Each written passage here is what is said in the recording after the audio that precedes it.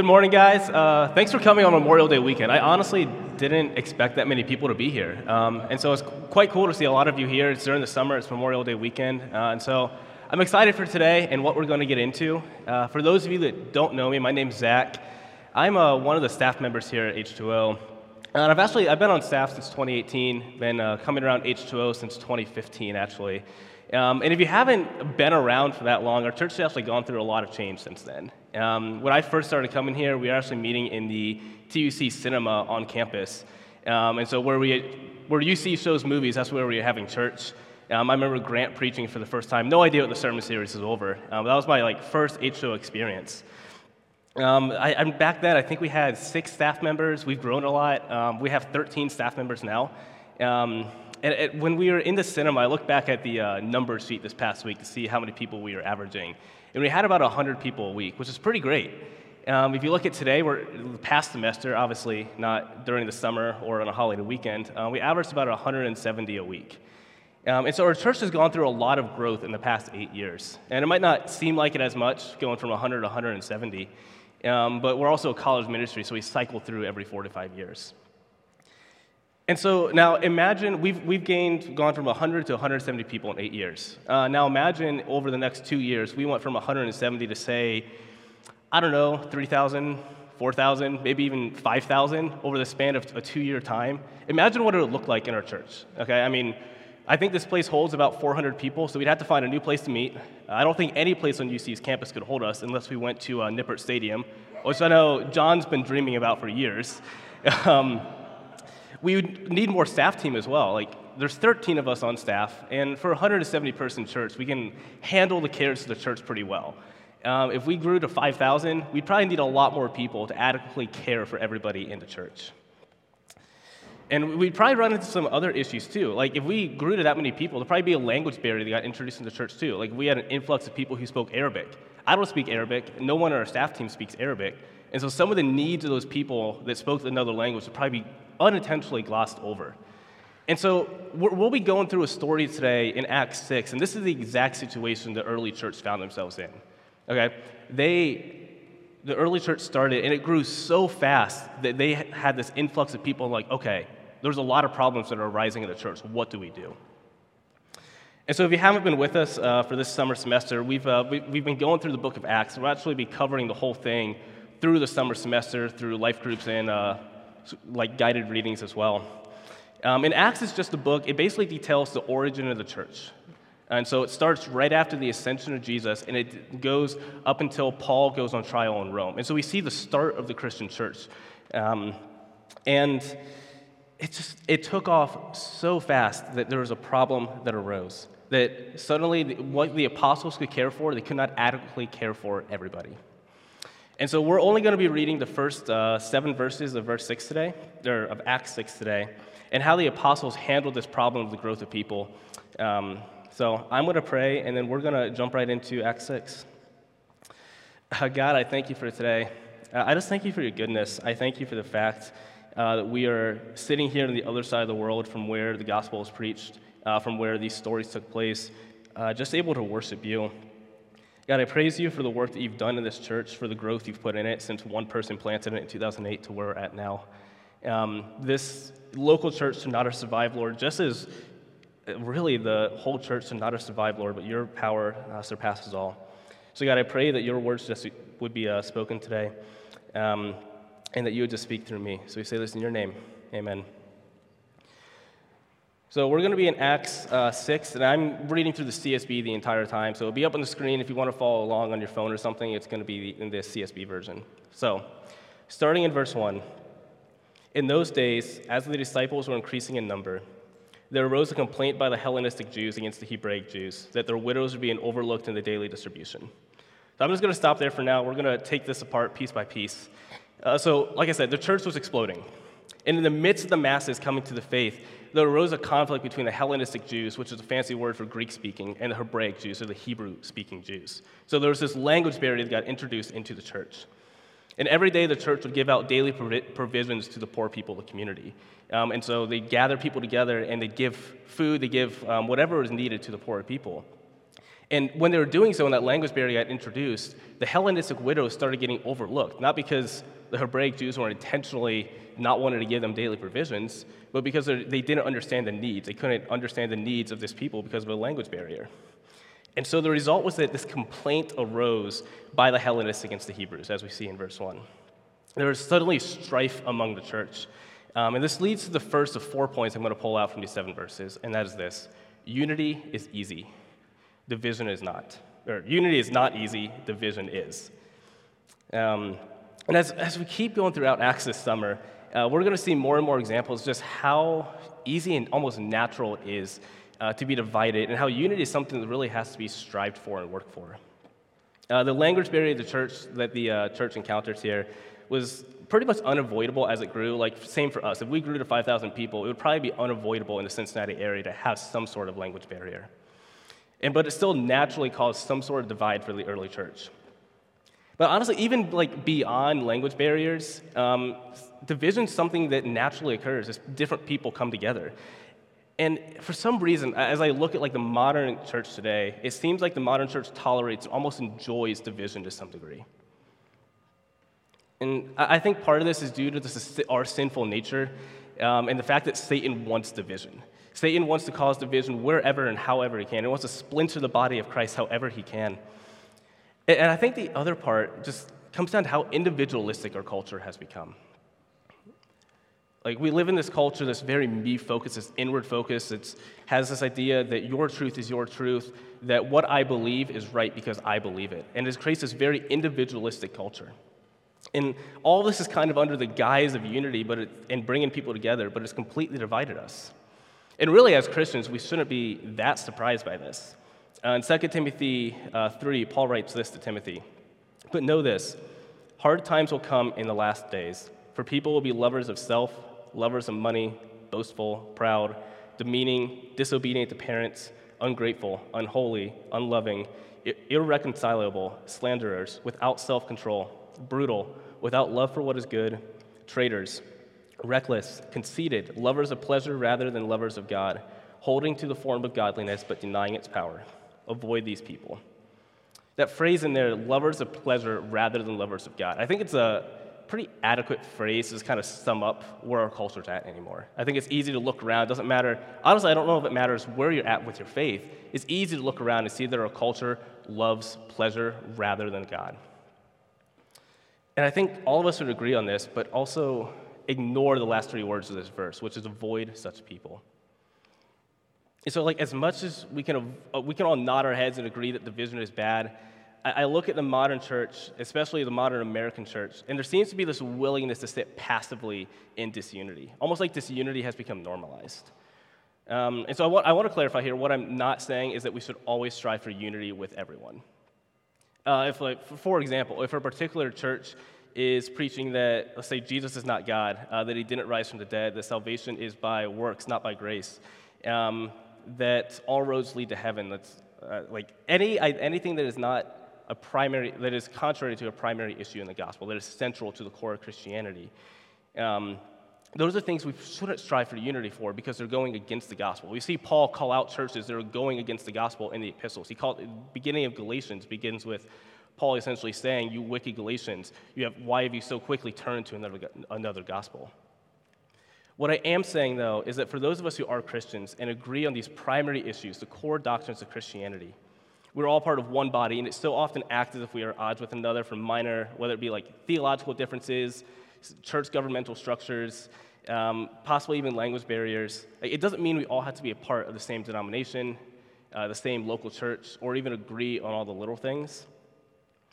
But that we as believers should be united with other believers in pursuing the Great Commission and the mission of the church, which I think John said it best last week. The mission of the church is simply to make God known. It's we can only do that if we're united together as believers. And I started writing this sermon on Tuesday, the 86. If you were at the 86, you probably saw me there most of the week writing this. And as I came up with my outline on the 4 main points, I sat down with my little Bible and just started circling things that I saw. This is, in my mind, going to be the shortest section of my sermon. But as I started writing it out and looking into this idea of unity and division, this kind of kept striking me how easy it is to slip into this passivity of disunity. And normalize it to the point where you convince myself, and I convince myself, that we almost should be divided on certain issues, that I'm in the right because I interpret a certain passage of Scripture this way. And honestly, I got pretty convicted about one area specifically where I've really justified being in disunity in regards to the miraculous gifts, such as like healing, tongues, and prophecy. And so right now, I honestly have no idea where I stand in regards to those. I'm not trying to make a statement about what is correct or anything, but I've always leaned more towards the cessationist side, this idea that miraculous gifts ceased with the end of the apostolic era. And our church has steadily been gaining more and more charismatic people about it. We've had a lot more charismatic students, staff members, and essentially charismatic means that you believe the miraculous gifts are still present today. And I found myself, as I was like reading through this passage and looking at disunity, I'm like, okay, I hate saying this, like there is something in me that has like almost disdain towards the charismatic movement. It's like my natural instinct, because I disagree with that interpretation of the Scriptures, like my nature is this disunity in my heart. My nature is to listen to the kingdom of the world over the kingdom of God. And so I share this partially to not sound, because I think I would have sounded very hypocritical up here, sharing about this idea of unity and disunity and having like the state of disunity in my heart towards, frankly, some other people in our church. But I also share it because it speaks into how easy it is to allow disunity to slip into us. Like it wasn't something I woke up one day and was like, oh, you know what, I really don't want to be united with people. I really don't want to strive for unity with a certain people because of a minor theological difference. It's like I interpreted the Scriptures differently, and just over time, I just kind of built up this tolerance to almost just being okay with that disunity. Like the miraculous gifts are not central to our faith. They are not a primary issue. So why have I let this get in the way of unity? So as I said, as a church, we do not have to agree on everything to be united. But we must be humble enough to actually separate what is central to the gospel and what is not central. If someone is arguing for something that goes against the gospel, by all means, stand your ground. We see, like I said, Paul does that in Galatians. Paul does that all the time. We see theologians and pastors and evangelists do that throughout history to stand their ground when there's something central to the gospel that they are contradicting. But if it's not central, like we ought to be humble enough in a church that is willing to actually humble ourselves for the sake of unity, so that way we can actually pursue the mission of God together and not have these minor disunities within us, because that's going to completely destroy our ability to actually spread the gospel. Disunity really, at its core, thrives in pride. I think most sins you can boil down to pride. Disunity is just the same. Like it thrives in pride, and pride is really just the antithesis of God. And so, I mean, if you're wondering, like, how do I know if something's a primary issue? For one, like, talk to one of us on staff. But also, like, I'll say no matter what, take it to the Lord and pray for discernment. Like, if it's central, pray for humility to speak to the other person in a clear way and to turn them towards the truth, to evangelize to them, to share the truth with them. And if it's not central, then pray for humility, repent, and seek unity with them as a brother and sister in Christ. So we're going to continue on in Acts 6, and so picking up in verse 2. It says, "The 12 summoned the whole company of the disciples and said, 'It would not be right for us to give up preaching the word of God to wait on tables. Brothers and sisters, select from among you 7 men of good reputation, full of the Spirit and wisdom, whom we can appoint to this duty.'" So there's this issue of disunity in the church, okay? There's this language barrier that came up between the Hellenistic and Hebraic Jews, and the apostles were faced with this problem of like, how do we go about solving this? There's an issue, we need to find a solution. The problem is we're already teaching. Like we are spending our entire days preaching and sharing the gospel. We can't do both. Like we could give this up and go do this, but we cannot logically do both. And so their solution was to pick 7 men who were full of spirit and wisdom and delegate responsibility. And this is the second point I want to hit on today, which is this. Delegation is necessary. And I think it's necessary for actually a few reasons. The first of which being that without delegation, there is no multiplication. I think about this for once. Like, Jesus delegated responsibility. If there was one person who has ever existed who definitely did not need to delegate, it was Jesus. I mean, he was God in the flesh. He could have done everything by himself, and it would not have made a difference to what he did on the earth. And yet when we look at the way that Jesus lived, he lived his life where he delegated responsibility to the apostles. He spent time with them, and he devoted majority of his time on earth investing in them. In Matthew 10, we read, starting in verse 1, summoning his 12 disciples, he gave them authority over unclean spirits to drive them out and to heal every disease and sickness. Skipping down a bit to verse 5, Jesus sent out these 12 disciples, after giving them instructions. Don't take the road that leads to the Gentiles, and don't enter any Samaritan town. Instead, go to the lost sheep of the house of Israel. As you go, proclaim, the kingdom of heaven has come near. Heal the sick, raise the dead, cleanse those with leprosy, drive out demons.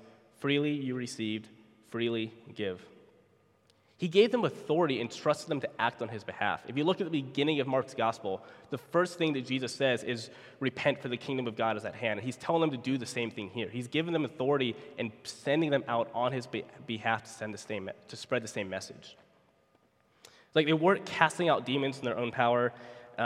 They were casting them out in the name of Jesus because he gave them the ability to do so.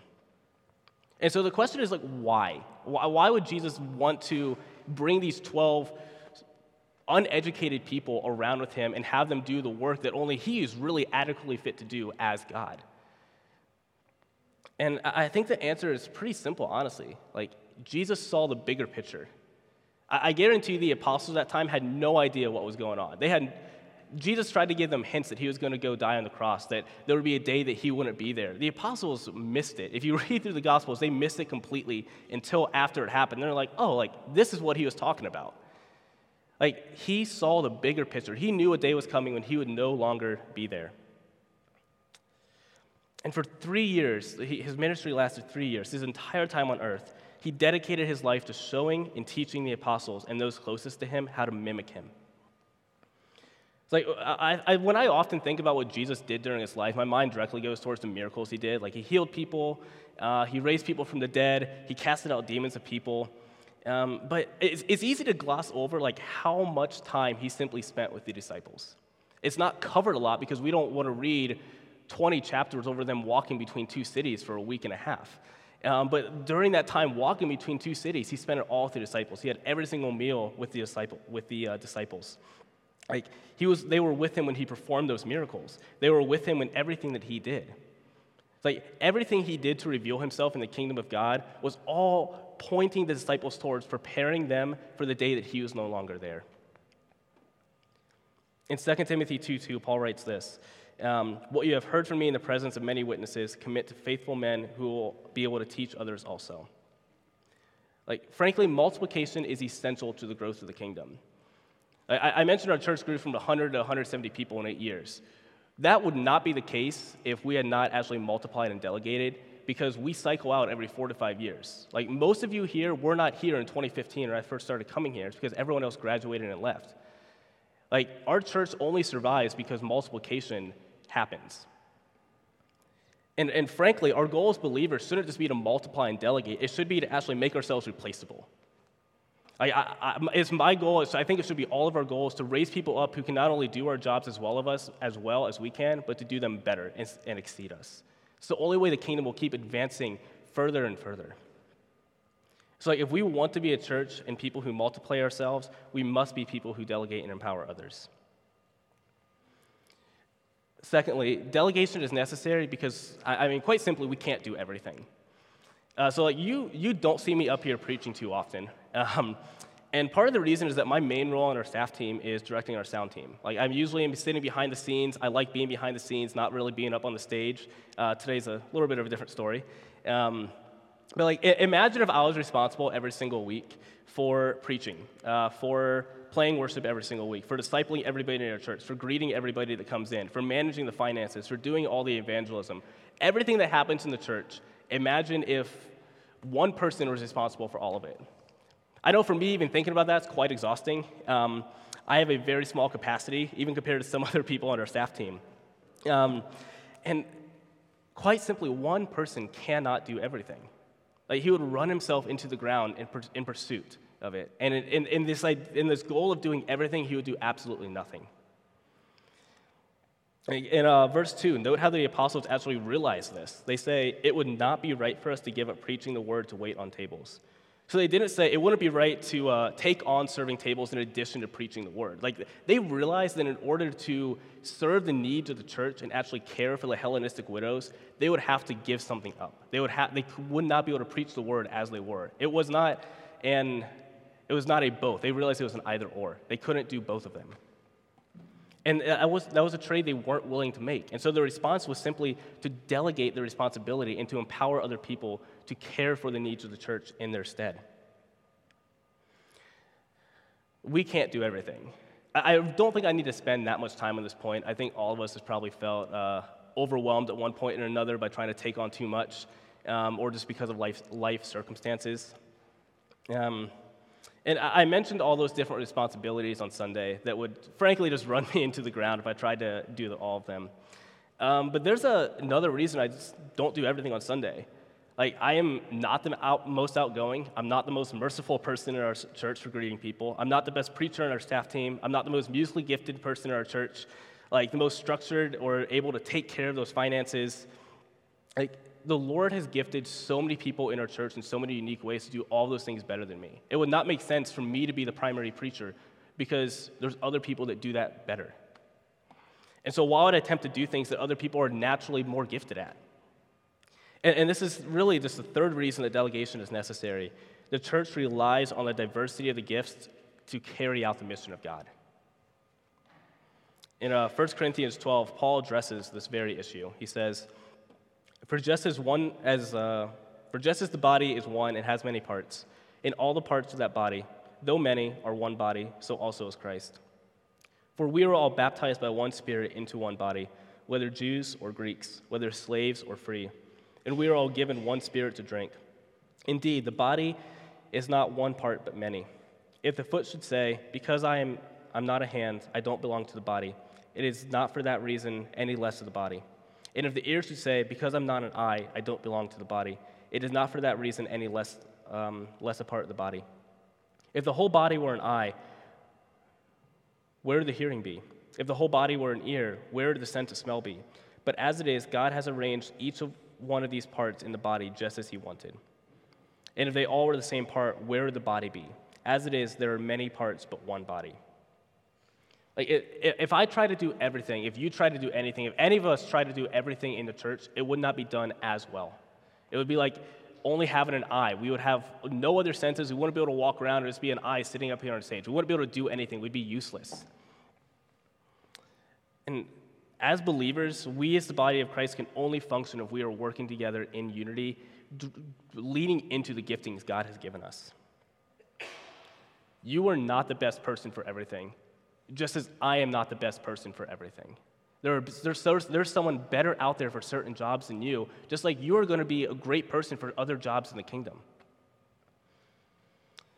When the apostles are delegated in Acts 6, if you look at the people they chose, they specifically chose people who were better equipped to serve the needs of the widows. They chose Hellenistic-speaking people, or Greek-speaking people to fit the needs of the Hellenistic Jews. Like, there is no unimportant gifting in the kingdom. There's no small role in the kingdom of God. And if this is something you haven't really thought about much, like how do I fit in? What am I gifted in? I would encourage you to think about these two questions this week. Wow, they disappeared. So what are you good at? Quite simply, what are you good at? And then how has the Spirit gifted you uniquely to serve the kingdom? And so ask yourself those questions this week. If you don't know how you best fit in, ask yourself, what are you good at? What do I enjoy doing? What do I see myself doing? And then how has the Spirit uniquely gifted you to serve? Ask your friends those questions. Like, if you don't fully know, ask the people closest to you, like, hey, what do you see that I'm gifted in? How do you think the Spirit has gifted me to actually push the kingdom of God further on? Like, no matter who you are, there is no small role in the kingdom. And so we need to be a church that finds that role and then takes a part in the mission of God. Okay, so moving on to Acts 6, verse 4 says, "But we will devote ourselves to prayer and to the ministry of the word." So the apostles did not just delegate, they prioritized what they were gifted in. And what they prioritized was prayer and the ministry of the word. Trying to do ministry without prayer is like trying to, like if you wanted to sail across the Atlantic Ocean and you took 4 logs together and like tied them together with no sail, no paddle, and just kind of pushed off the Carolina shore and just hoped to get over to England somehow. It's like trying to do ministry without prayer is just like trying to sail across the ocean with a boat and no sail or no paddle. Like just as the wind enables the boat to go in a specific direction, prayer enables us to carry out the mission of God. And this is the third point. Prayer is essential. If you look at Jesus' ministry, like he had a consistent rhythm of prayer and work. He would retreat to the Father and pray, and then he'd go and do ministry. He'd retreat to the Father and pray and do ministry. As you read the Gospels, you see this rhythm continually happen. And if you look at the disciples, how they lived their lives, they learned it from Jesus. They mimicked him. Just look at the prayer life of the early church. So we've only covered 5 chapters of Acts so far, and these are the instances where you see the disciples intentionally going in to pray. In Acts 1, 12 through 14, right after Jesus ascends into heaven. Then they returned to Jerusalem from the Mount of Olives, which is near Jerusalem, a Sabbath day-long journey. When they arrived, they went to a room upstairs where they were staying. Peter, John, James, Andrew, Philip, Thomas, Bartholomew, Matthew, James the son of Alphaeus, Simon the Zealot, and Judas the son of James. They were all continually united in prayer, along with the women, including Mary, the mother of Jesus, and his brothers. Later on in Acts 1, as they were choosing who to replace Judas with, it says this. So they proposed 2, Joseph, called Barsabbas, who is also known as Justus, and Matthias. Then they prayed, "You, Lord, know everyone's hearts. So show which of these 2 you have chosen." After Peter's sermon at Pentecost in Acts 2, so those who accepted his message were baptized, and that day about 3,000 people were added to them. They devoted themselves to the apostles' teaching, to the fellowship, to the breaking of bread, and to prayer. In Acts 4, after Peter and John are released from Jewish custody, they go back to the rest of the congregation and report what had happened. And they say this, and it says this, when they had prayed, the place where they assembled was shaken, and they were all filled with the Holy Spirit and began to speak the word of God boldly. Everything the apostles in the early church did started and ended in prayer. So why would we do our ministry any differently? Why would we live our lives any differently? We've been given the example by Jesus. We've been given the example by the disciples. And yet, I look at myself sometimes, I'm like, did I even pray today? Like, did I go throughout my day? Did I go throughout my week without even considering what the Lord has in store for me? Like, if I actually want to follow Jesus, I need to mimic his lifestyle. Like, and part of that mimicking of the lifestyle is following his lifestyle of prayer. Everything he did, everything the early church did, started and ended in prayer. If you want a really in-depth analysis on prayer and fasting in Scripture, because frankly, I don't have time to really go into it today, there's a pastor called David Platt who does a thing called Secret Church every single year. It's like a 6-hour-long Bible study over a certain topic. And I think it was in 2019, he preached over prayer, fasting, and the pursuit of God. And so he went from Genesis to Revelation with all the times in Scripture you see prayer and fasting come up. And the amount of times is quite astonishing, to be honest. Like, I don't notice it that often when I'm reading through Scripture. Every single time it says, and they fasted, or and they prayed. And he goes through every single occurrence. And so, like I said, it's 6 hours long. Break it up into parts if you want to. But it's really cool to see just how intrinsic prayer is to the Bible and to God's, and to really just how we're supposed to live our lives. Like, God, since the beginning, has designed us to be living in a close relationship with him in prayer. No matter what your giftings may be, no matter what we do, we cannot do it without prayer. And so reading on, starting in verse 5, Luke writes this. This proposal pleased the whole company, the proposal to appoint 7 men. So they chose Stephen, a man full of faith in the Holy Spirit, and Philip, Prochorus, Nicanor, Timon, Parmenas, and Nicholas, a convert from Antioch. They had them stand before the apostles, who prayed and laid their hands on him. So the word of God spread. The disciples in Jerusalem increased greatly in number, and a large group of priests became obedient to the faith.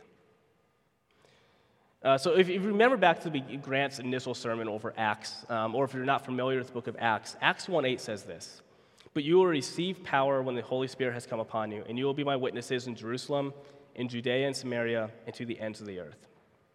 And so in reality, this is the outline of the entire book of Acts. Okay, you can break up the book of Acts to the ministry in Jerusalem, You can see them spread to Judea and Samaria, and then you can see it spread to the ends of the earth, being in Acts Rome, since Rome was all roads lead to Rome, and from Rome the gospel went everywhere. This is the outline of Acts. And to be honest, the gospel never should have survived that long. Those preaching it were being persecuted to the point of death. Every single apostle would end up dying for what they believed in. And yet somehow, by God's power, the gospel survived and landed here 2,000 years later. And if you look at church history, what sparked the gospel's growth more than anything was actually the persecution that was meant to stop its growth. Every single time somebody was martyred, it seems like the gospel is a spark. Somebody threw gasoline on the fire and it spread even further. The Greek word for witness is actually martyrs, which is the basis for a word martyr. And it simply means to be associated with witnessing to the point of death. And this is where the word martyr comes from. It's people who witnessed about the gospel, who witnessed about what they saw to the point of being persecuted and killed for it. And in verse 5 that we just read, we're introduced to a character named Stephen. And we're going to be diving a lot into his story this Thursday at Life Group. And so if you want to see how all of this plays out, I encourage you to come to Life Group this week as we go through the story of Stephen. But Stephen would actually be the first of many in the early church to be persecuted and killed for their faith. But what I want you to see here in Acts 7 is that it kind of acts as a sort of progress report. Luke is the one who wrote the book of Acts, and he kind of stops the narrative here and gives a progress report about what is happening. And instead of the gospel stopping with the death of Stephen, as the Jews expected, as I think most of us would expect, someone is stoned to death in front of you, you'd expect what they're preaching to end right there. Well, who would continue preaching that after watching that? And instead of the gospel stopping with him, it sparked it outside of Jerusalem. And in Acts 8:1, we read this. Saul agreed with putting Stephen to death. On that day, a severe persecution broke out against the church in Jerusalem, and all except the apostles were scattered throughout the land of Judea and Samaria. It should not have gotten out of Jerusalem, and yet somehow by killing this man, it made people scatter, and they still started preaching the message that got this man killed. If we go on to Acts 11:19, we see the next break in the narrative happen. Now those who had been scattered as a result of the persecution that started because of Stephen made their way as far as Phoenicia, Cyprus, and Antioch, speaking the word to no one except Jews. So it started in Jerusalem, Stephen was killed, spread further, and then it spread even further. And Acts 7 says it all. So the word of God spread. And despite repeated attempts to really just stop the spread of Christianity at its start, nothing worked. I mean, the Jews tried it initially when they tried to kill Jesus and successfully killed Jesus. But 3 days later, he rose from the dead, and his death actually sparked the gospel instead of stopping it. The Jews had hoped that if we kill this man, we put a stop to his teachings, we put a stop to everything he is preaching, and we're done with him. Instead, they created an even bigger problem because it sent it elsewhere. They tried to stop it by arresting Peter and John in Acts 4 and ordered them not to speak or teach in the name of Jesus. To which Peter and John simply refused and continued preaching in the name of Jesus, saying, "For we are unable to stop speaking about what we have seen and heard." And if Acts 1:8 is kind of an outline of the gospel, or if Acts 1:8 is an outline of the book of Acts, I think Acts 4:20 here is just kind of a theme. For we are unable to stop speaking about what we have seen and heard. This is Paul's entire story. I mean, you have a man who was persecuting Christians, who was then converted to Christianity, and was so bold to take the gospel and spread it to those who were persecuting him, to before the high councils, likely before the emperor of Rome himself, he got the opportunity to share the gospel. It's this is a man who lived this out, who was unable to stop speaking about what he had seen and heard. They tried to stop the gospel by killing Stephen, and instead threw gas on it. And so if you have time this week, I just encourage you, look up some church history and how the spread of Christianity happened, because there is no way it should have gotten to this point on the globe, the opposite side of the world, 2,000 years later. It should have stopped in Jerusalem, but by the power of God, it reached us. And so this is my fourth and final point, that the book of Acts will just continue to hammer home time and time again. Nothing can stop the advance of God's kingdom. And so the band can come back up here, and I'm going to pray. God, I thank you that nothing could stop your kingdom. I thank you that you are the one who is in control, and that despite just these repeated attempts to stop your gospel, that you simply wouldn't let it be stopped, Lord, that you wanted to save us so badly that you did everything in your power to bring us the gospel. Lord, I pray that you would just be with us the rest of the service. I pray that you would allow us to be a church that seeks unity and not division, a church that loves you over the world, that doesn't have this individualistic nature that the world has. God, I pray that we would just be a people that seek after that we seek after your heart, Lord, that we serve you above ourselves, and that we are this church that loves you. God, I pray that this church will continue just spreading the mission of God and partaking in the mission that you have set before us. Nothing can stop your kingdom, God. Nothing can stop its advance. And God, I pray that this can just be our mindset and our prayer, that your gospel will just be continuing to advance on this campus, in this country, and with our friends in Southeast Asia and Costa Rica, Lord. God, I pray that your gospel will just continue to advance. So, Lord, we say this in your name. Amen.